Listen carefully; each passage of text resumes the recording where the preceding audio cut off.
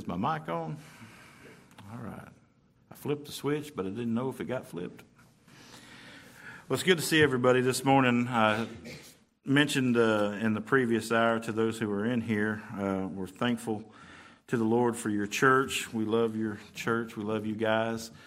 Some of you guys we know very well. Some of you guys are new faces to us, but I am Michael Smith. I'm the pastor at Sovereign Grace Baptist Church in Joplin, Missouri, and it's a privilege for us to be here today with you, an honor to be able to speak on the things of God. And so I pray that the Lord will be with us as we continue in looking at His Word. And whenever I say that, I mean specifically Jesus Christ, because this Word is all about Him.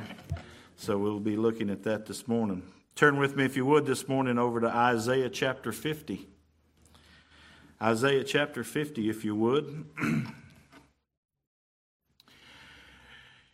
You know, they say that Romans is the great doctrinal treatise of the New Testament. And I believe it is. It's a heavy book. A lot of theological teaching in that. If we look at the Old Testament, I would say Isaiah would have to be its counterpart. Isaiah is a weighty letter, and I tell you what, brethren, it's full of doctrine, as is with all of God's Word, but it has some great teaching in here. Looking at Isaiah chapter 50, I'm going to start reading in verse 5, and then I'm going to read down to verse 7, and then we'll bow and ask the Lord to bless this time together. It says, "The Lord God hath opened mine ear, and I was not rebellious, neither turned away back. I gave my back to the smiters, and my cheeks to them that plucked off the hair. I hid not my face from shame and spitting. For the Lord God will help me, therefore shall I not be confounded. Therefore have I set my face like a flint, and I know that I shall not be ashamed." Father, Lord, we come to you now this morning, and we thank you for Christ Jesus. We thank you for salvation. We thank you for the opportunity that we still have in freedom in this country to gather together as a church and to speak and to preach and to teach and to praise God as you've dictated unto us through your word. And Father, I thank you for this church particularly that you've given us today to be able to meet with. And we ask, Lord, that today by your Spirit that you might come and meet with us, that you might give us understanding, that you might teach us today. Lord, we need your presence among us to give us ears to hear, eyes to see, give us understanding of your word, to cause us to worship you. And Father, I need your help now to be able to preach. I pray, Lord, that you would give my mouth utterance of things that are true, that you would restrict the things that are false, Lord. I pray that you would put me behind the cross of Christ, that they might not see a preacher, but they might see Christ Jesus.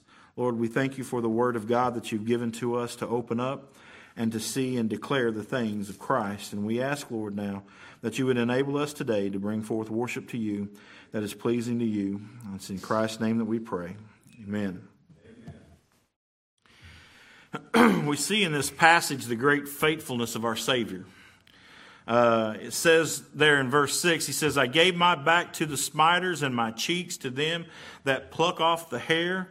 I hid not my face from shame and spitting, for the Lord God will help me." We see Jesus' faithfulness here. Now, I would say this is talking about Jesus, by the way. While this is written by Isaiah back in the Old Testament, this is a prophecy of what would happen with the Lord Jesus. It is a foreshadowing of the things to come.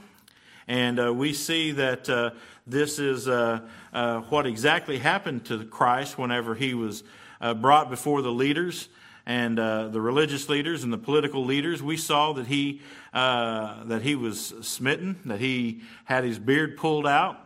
We saw that they spit upon him. And yet we see that the Lord here says, God will help me. He will not be confounded. He says, I set my face like a flint, and I know that I shall not be ashamed. The Bible says that our great substitute set his face like a flint. What does that mean?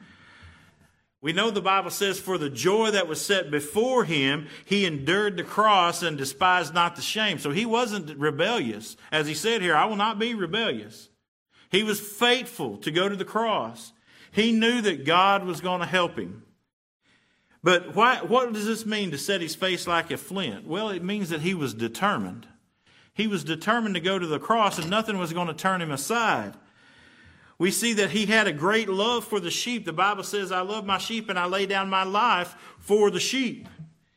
He says that he is a faithful servant. All that the Father has given me to do, I've done. I've come and did it. And despite all that he went through, the Lord never wavered. The Lord never turned away. The Lord never changed his mind. The Lord never could be turned from his mission that he was sent to do. You shall call his name Jesus, for he shall save his people from their sins. Is that what he was sent to do? And that's exactly what he did. He saved his people from his sin. Now we see throughout Scripture Jesus' determination in the Word of God. Look, if you would, with me to Ezekiel chapter 3. Ezekiel chapter 3. And we see another foreshadowing of Christ here in these passages. Jesus said in the volume of the book, it's written of me. Everything in God's Word is written about Jesus. We look in the Old Testament and we see all the types and foreshadows. We see a lot of activity that's happening with the people of Israel, and wars and taking land and captivities and non-captivities. And we see worship and sacrifices and deliverances and all these kind of things that we see. Everything in the book is pointing to Him. It's all about Him. Whenever you look at the Word of God and you study the Word of God, brethren, I encourage you to study and read the Word of God looking for Christ. It's all about Him. And in Ezekiel, even though we have these types and foreshadows, although we have this imagery, these symbolisms that we see throughout Scripture, we got to dig through the natural.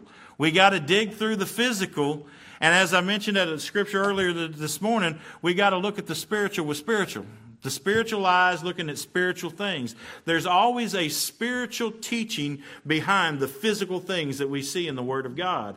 It always brings us to the higher learning than the base learning. The natural man likes to tug at all the base things. Tell me what to do. Give me some marching orders. Tell me we need to look at the spiritual. Dig a little deeper into the spiritual and pray that the Holy Spirit would give us understanding of these things. In Ezekiel chapter 3 and verse 8 and verse 9, we see a great picture of our faithful Christ. He says in verse 8, he says, "Behold, I have made thy face strong against their faces, and thy forehead strong against their foreheads. As an adamant harder than flint, I have made thy forehead. Fear them not, neither be dismayed at their looks, though they be a rebellious house." We see this great picture of this head being made hard. Okay, I've made your head like flint, like steel. Okay, I've made your head hard. They can't do anything to you. This is God speaking to Christ, saying, listen, I have given you strength. I have given you purpose. I have given you all that you are to do, and I will be your God. I will be with you through all these things. I will not leave you. And he says that he will give him the strength, that there should be no fear, that none of his enemies are going to triumph over him. And so we see that great picture of God giving strength, and that is why Christ was such a faithful servant. Look, if you would, at Jeremiah chapter 1. Jeremiah chapter 1, look at verse 18. It says, "For behold, I have made thee this day a defenced city, and an iron pillar, and a brazen walls against the whole land, against the kings of Judah, against the princes thereof, against the priests thereof, and against the people of the land. And they shall fight against thee, but they shall not prevail against thee. For I am with thee, saith the Lord, to deliver thee. So here now we see a picture of the Lord Jesus found in a big walled city, a defensed city, a strong city with iron pillars and brazen walls. Okay? Same as like having a head like flint. Okay? It's strong. It's headstrong. Now all you guys out there, you know your wives are headstrong, aren't they? Sometimes you just better listen to them. Okay? Do what they say. Why? They're not going to change their mind. Jesus was not going to change his mind. He was set like a flint. He was given like a wall that had defense cities. Nothing was going to bust through and change his heart, change his mind, change his activity, change his motive, change anything about what he was set to do. Why? Because the Lord was with him. The Lord will deliver him. The Lord Jesus knew that all of the Godhead was in him bodily. That all the fullness of the Godhead dwelled within him. And that he himself was God. And that God was with him in all that he was there to do. In his humanity he came. But he was not just human, he was fully God. And that's something that we hold dearly. That our mediator was more than just a man. But no less than God. He was fully man, fully God, and he came as that mediator between God and man. And the Bible says that God was with him. God was his strong arm. God was his power. God was everything to him. Therefore, he was not afraid. Therefore, he was not feared. Therefore, he was set like a flint to go to the cross, and nothing turned him aside. Look, if you would, at Psalms chapter 89. Psalms 89 and verse 21.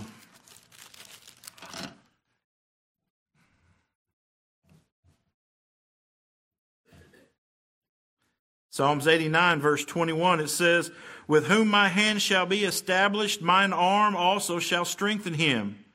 God was strengthening Christ through this whole thing. The enemy shall not exact upon him, nor the son of wickedness afflict him. And I will beat down his foes before his face and plague them that hate him. But my faithfulness and my mercy shall be with him, and in my name shall his horn be exalted. His horn speaks of his power. I will set his hand also in the sea, and his right hand in the rivers. And he shall cry unto me, Thou art my Father, my God, and the rock of my salvation. Also I will make him my firstborn, higher than the kings of the earth. So we see here God is with Christ. God is strengthening Christ. God is taking care of all things that Christ was going to do. He's going to beat down his foes. He's going to plague them that hate him. He's going to give him faithfulness. Why was he faithful? Well, because he was God. He couldn't do anything else. The reason that Jesus is impeccable is not just because he held out to the end. The reason Jesus was impeccable or never sinned was because he was God. Jesus was never, ever, ever, ever in danger of changing. The Bible says that God does not change. He's immutable. He cannot change. The Bible says that God cannot lie. If Jesus is God, he cannot lie. If he says he's going to go do something, he's going to carry it out and do it, right? We'll look at Luke chapter 9.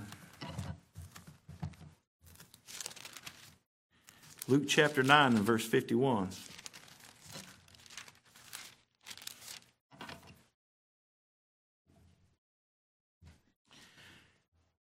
It says, And it came to pass when the time was come that he should be received up. Speaking of Jesus here, he steadfastly set his face to go to Jerusalem. He knew what was to come. He knew what was about to happen. Matter of fact, he ordained all things that would happen. Isaiah 53 said, For it pleased the Lord to bruise him. It was God's predetermined will that Christ would be taken. According to Acts, at least, it was God's predetermined will that wicked men by wicked hands would take Christ and crucify him by the determinate counsel of God. Well, Jesus is God, isn't he? He knew exactly what was going to happen, brethren. He knew every event that would take place. Yet his face, the Bible says his face was set like a flint. And he was going to go. And he had no problem. He said, with the joy that was set before him, he went. Now, we know surely he was treated shamefully. So, back in our passage, if you'll turn back there with me, in Isaiah chapter 50, it says, for the Lord God will help me, therefore, because of the Lord's help, I shall not be confounded. Therefore, since I won't be confounded, have I set my face like a flint, and I know that I shall not be ashamed. It said the Lord would not be ashamed. But yet we know for a fact, surely he was treated shamefully. He was treated shamefully. The Bible says that he was despised and rejected. The Bible says that he was blasphemed against. He was falsely accused. He was abandoned by his friends. He was beat. He was mocked. He was tortured. But even worse than all of that, brethren, he was made to stand as a sinner.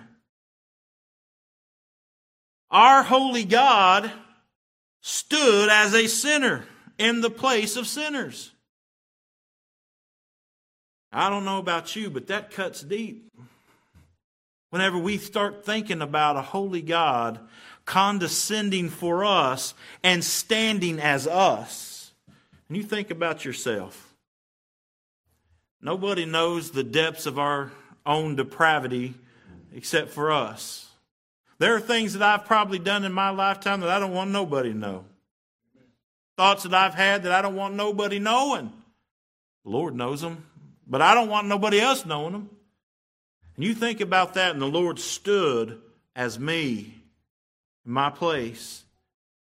How shameful that was that the Lord stood as a sinner. It was a shameful thing to see. It was a shameful thing to see those people mocking him at the cross. Do you not know who this is? And they were at the feet saying, he saved others, let him save himself. Come on down off that cross if you want to come down off that cross. You think you're God, come on down. How shameful he was treated. So we know he was treated shamefully. And while the Lord endured the cross, he surely despised the shame that he experienced. But brethren, is this shame that he was talking about, that I shall not be ashamed? It's not what he was talking about. While you're there in Isaiah, look at Isaiah chapter 53. If Isaiah is the pinnacle of the Old Testament as far as the doctrinal treatise, I would say Isaiah 53 is probably the cornerstone chapter in the treatise. Isaiah 53 in verse 2. It says, for he shall grow up before him as a tender plant, and as a root out of dry ground. He hath no form nor comeliness, and when we shall see him, there is no beauty that we should desire him. He is despised and rejected of men, a man of sorrows and acquainted with grief. And we hid, as it were, our faces from him. He was despised, and we esteemed him not. That's how the Lord was looked upon. 2 Corinthians chapter 5 we read, if you look at verse 21, it says, for he hath made him to be sin for us who knew no sin, that we might be made the righteousness of God in him. God made him to be sin for us. Now, he never made him to be a sinner. Jesus never sinned. But he was made to be sin for us. He stood in our place. He bore the weight of God's wrath for our sin. But he was never a sinner. Never once. He was a spotless lamb. Amen. He was imputed sin. All the sins of all of his elect were laid upon him, and he took them as his own, but he never once sinned. In Hebrews chapter 12 and verse 2, we read, looking unto Jesus, the author and the finisher of our faith, who for the joy that was set before him endured the cross, despising the shame, and is set down at the right hand of the throne of God. Yes, brethren, while Jesus did despise the shame, he set his face like a flint and endured it for us as our substitute. But brethren, this could not be the shame that Jesus spoke of, because he said he would not be ashamed. So what possibly could be the shame that he's talking about? What's the Lord talking about whenever he says not being made ashamed? Well, let's think about that for just a little bit in the time that we have remaining.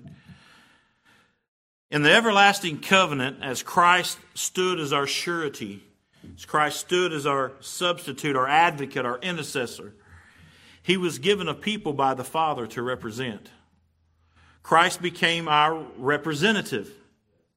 We were given to him by the Father. Matter of fact, in John chapter 17 and verse 6, Jesus in his prayer before his crucifixion, he prayed, I have manifested thy name unto the men which thou gavest me out of the world. Thine they were, and thou gavest them me, and they have kept thy word. Now, in direct context here, he's speaking of the apostles. But we know as we turn later on down into the passage in chapter 17 that Jesus included the rest of us, because he said that he prays for all that would believe from their word. But he doesn't pray for the world. Okay? That he was praying for all of his people. So while in direct context, this particular verse is speaking of the apostles, all of us included there, he has manifested his name unto all of his people that was given to him. And we, of course, know this is true because the Bible speaks all over the place about being given to Christ. And we'll get to that probably here in just a little bit. Look at Hebrews chapter 8, if you would, with me. And verse 6. Speaking of Christ, it says, but now hath he obtained a more excellent ministry, by how much also he is the mediator of a better covenant. So Jesus stood as our surety. He was given a people, and there was a covenant that he made for these people.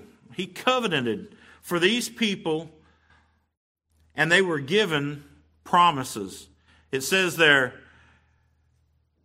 but now he hath obtained a more excellent ministry, by how much also he is the mediator of a better covenant, which was established upon better promises. We know that the old covenant, it didn't have a very good promise to it, brethren.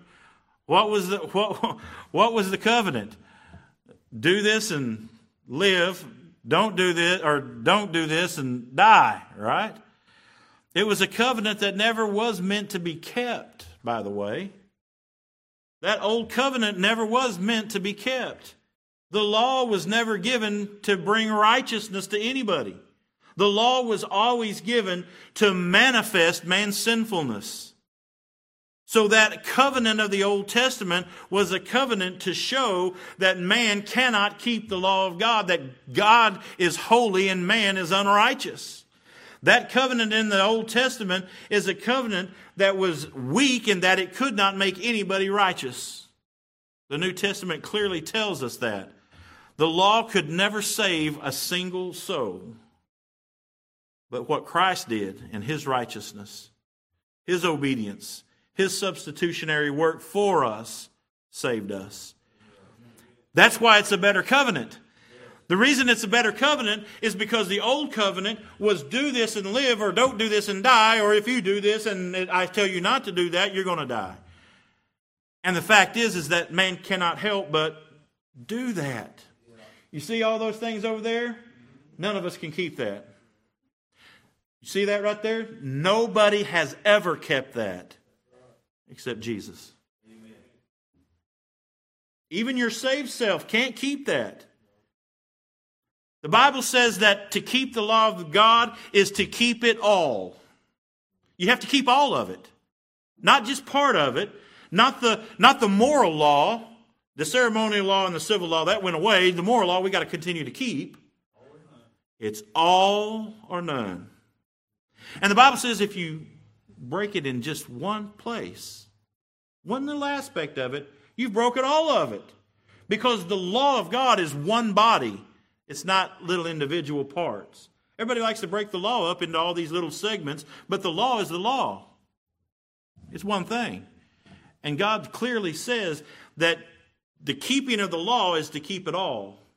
And the breaking of the law is if one infraction happens, you've broken it all, and therefore you are guilty. And what does the law say? Those who sin shall surely die. The wages of sin is death. The law says that you must die. There isn't no escape. There isn't no gray area. It's black and white, brethren. That's why the old covenant was not a good covenant. And that's why the new covenant is called the better covenant, because the new covenant is not based on man's ability. The new covenant is based upon what God alone does. If you'll notice in that eternal covenant, God never did covenant with man at all. It was God's covenant towards man, but never a covenant with man. God made a promise that He would do this. And it says here that He hath obtained a more excellent ministry than what? Than that of the Old Testament priest, than that of Moses. He has a lot better ministry than that. Why? Because it's based upon better promises. See, the promise of you shall live if you keep all this was never going to be kept by anybody. Never going to be kept. But how about this? I have fulfilled the law on your behalf. You are righteous. That's a lot better promise, brother. I've done it all. It's finished. That's a lot better promise, isn't it?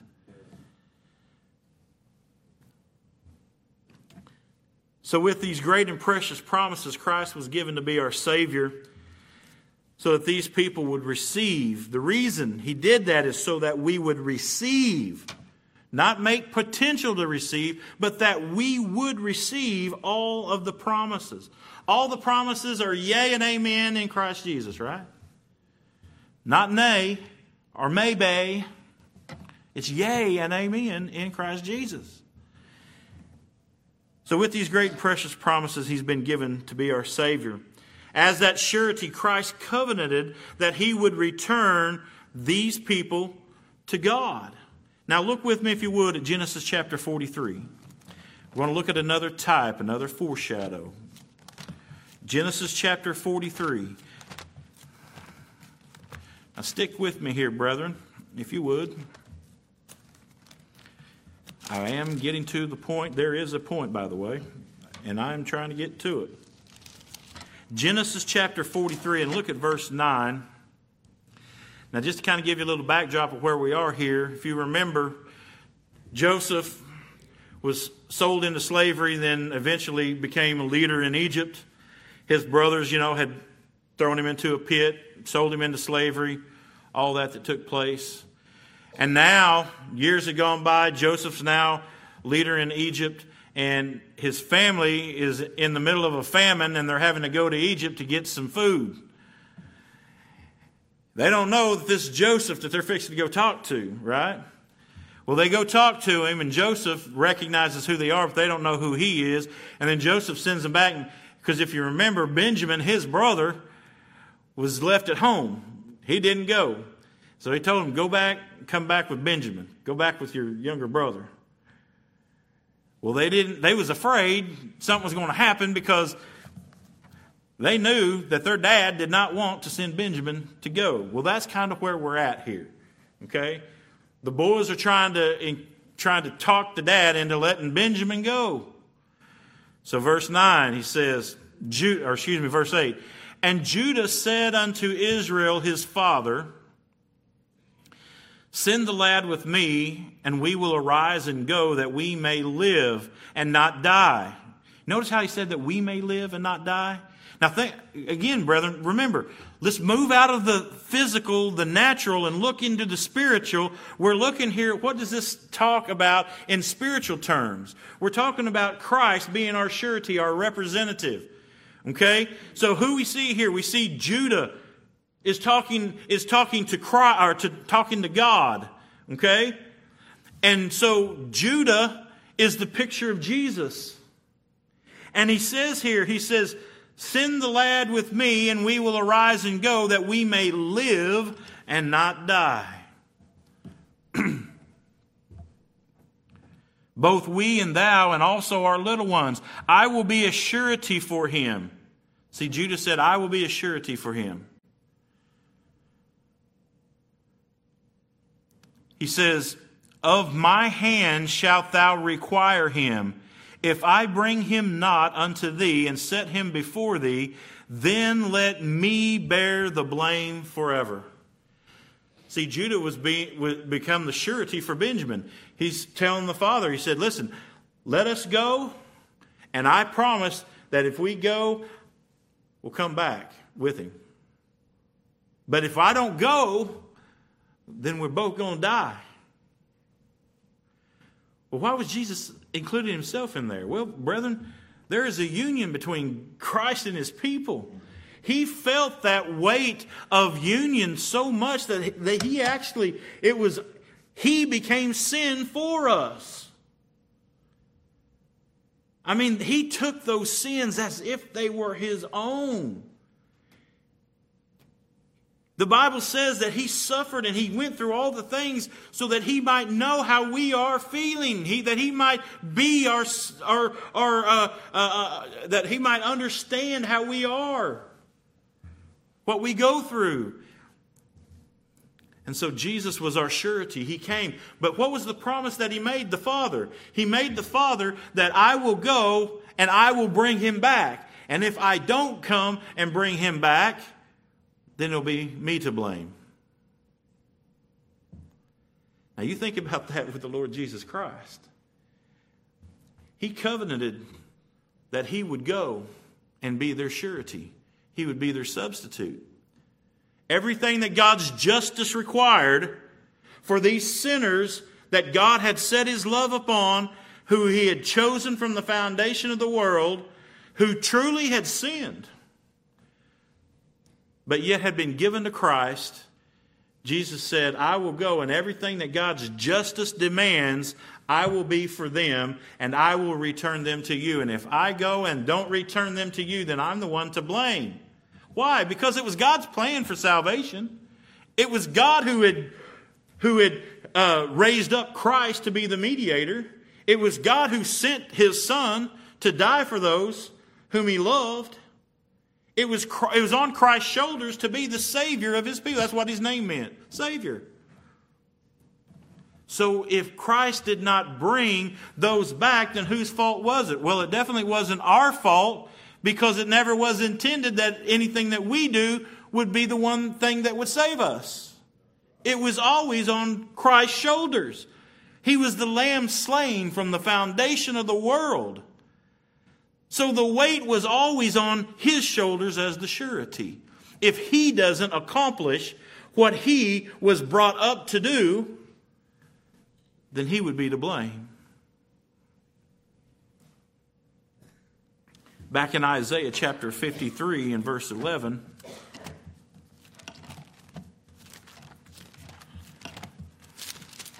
Isaiah 53 and verse 11, the Bible says, speaking of God, it says, he shall see the travail of his soul and be satisfied. By his knowledge shall my righteous servant justify the many, for he shall bear their iniquities. He shall see the travail of his soul and be satisfied. God is going to be satisfied by what Christ does. Therefore, when Christ comes, everything that he does is going to be satisfying to God. I preached a message the last 2 or 3 weeks at our church about satisfaction and how that is found in propitiation and how it's found in atonement and in redemption. And how that God is satisfied in what the work of Christ has done, not only in the legal aspect of it, meaning that Christ had to be the substitute, that sin had to be paid for, all those things, but also in the experiential part of it, in the fact that everything for what Christ did legally must be applied and actually be experienced by His people. If you remember, whenever the priest went in and made the sacrifice and he sprinkled the blood, that had to be applied to the people. The people had to be given that. Listen, we have to be given every promise that Christ purchased in that atonement. Everything that Christ did, those promises have to be applied to us. If they're not applied to us, then God lied. Christ lied. And so God was satisfied. Why? Not only because Christ accomplished all the work that was done, but everyone for whom Christ died receives the benefits of it. God is satisfied not only in the work of Christ, but in the salvation of the people. What we experience. Why were you born from above? Why were you granted faith? Why were you given repentance? Why does God preserve you throughout time and not let you fall away and keeps you until the day of the Lord Jesus? Because Christ died for you. Those are the promises that He has made and are applying to you now that He purchased for you then. That He covenanted before the foundation of the world would be yours. Look at John 6 and verse 37. It says, all that the Father giveth me shall come to me. Brethren, it didn't say might, maybe. It said shall. All that the Father giveth me shall come to me. And him that cometh to me I will in no wise cast out. Why? For I came down from heaven not to do mine own will, but the will of him that sent me. And this is the Father's will which hath sent me, that all which He hath given me I should lose nothing, but should raise it up again at the last day. Brother, do you think anybody for whom Christ died is going to slip away? I can tell you with 100% positivity, I'm so convinced of this more than anything. There will not be one person in hell that Christ died for. Not one. If Christ died for you, the blessings and promises of God are yours. Will be yours. Will be given you. You've been given them. All that the Father giveth me shall come to me. And remember, we talked about it in the last hour. The shall come is believe. Shall believe on me. The word come means believe. He says, for I came down from heaven not to do my own will, but the will of Him that sent me. This is the Father's will. It's the will of God that everything that Christ done be accomplished. Praise the Lord that it can't fail. In John chapter 10 and verse 14, we're just about done. Jesus says, I am the good shepherd and know my sheep, and I am known of mine. As the Father knoweth me, even so know I the Father. And I lay down my life for the sheep. And other sheep I have which are not of this fold, them also I must bring, and they shall hear my voice. And there shall be one fold and one shepherd. Therefore doth my Father love me, because I lay down my life that I may take it up again. Again, brethren, we see that all that the Father hath given the Son, all for whom Christ hath died, shall hear His voice. And as we talked about last hour, the only ones that hear are the ones who have been given of God to hear. The only ones that hear are His sheep. But they will hear.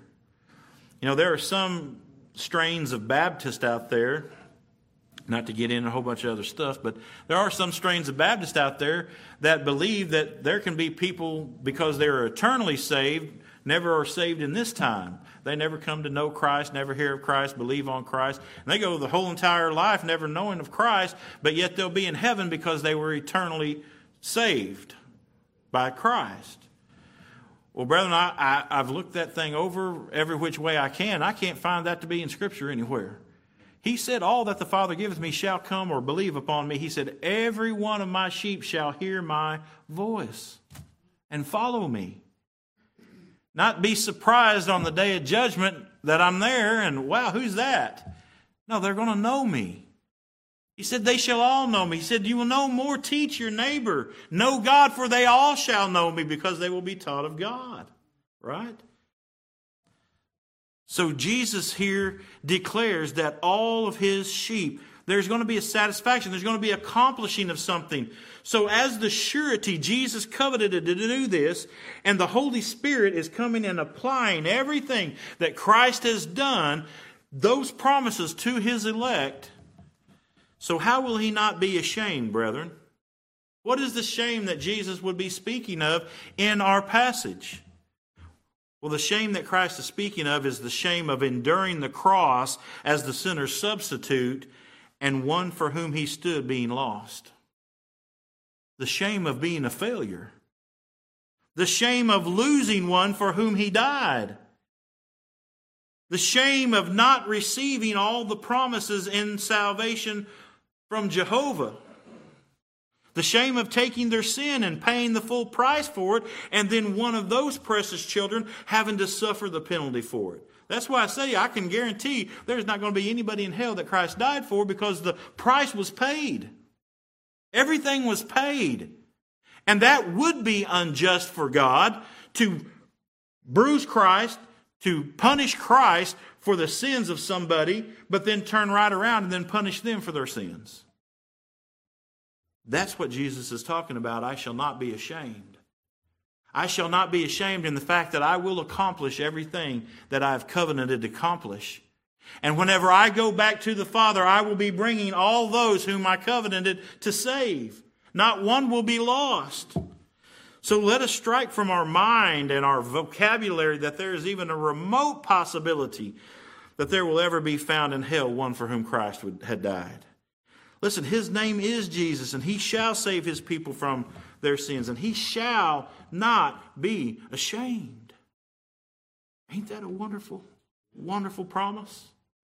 Your salvation is so secure, not because you keep it, not because you're such a good person, not because you're an obedient person, not because you're a nice person or your mom and daddy are nice or because we're Baptist or anything like that. The reason that our salvation is so secure is because of our surety, who said, I will not be ashamed. I will go and I will bring them back. Because if I go and don't come back with them, I will be to blame. And I can tell you, brethren, the Lord Jesus is not going to be to blame for losing any, because he said to the Father, all that you've given me, I have lost none. Are you going to ever lose your salvation? You know, there's people in Coweta preaching that. There's people around this town that preach you can lose your salvation. Well, they have a different Jesus. They have a different gospel. They're listening to something foreign to what the child of grace knows to be true. We cannot lose our salvation because our salvation never depended upon us to keep. It was all in our surety, and he shall not be ashamed. Father, we come to you now.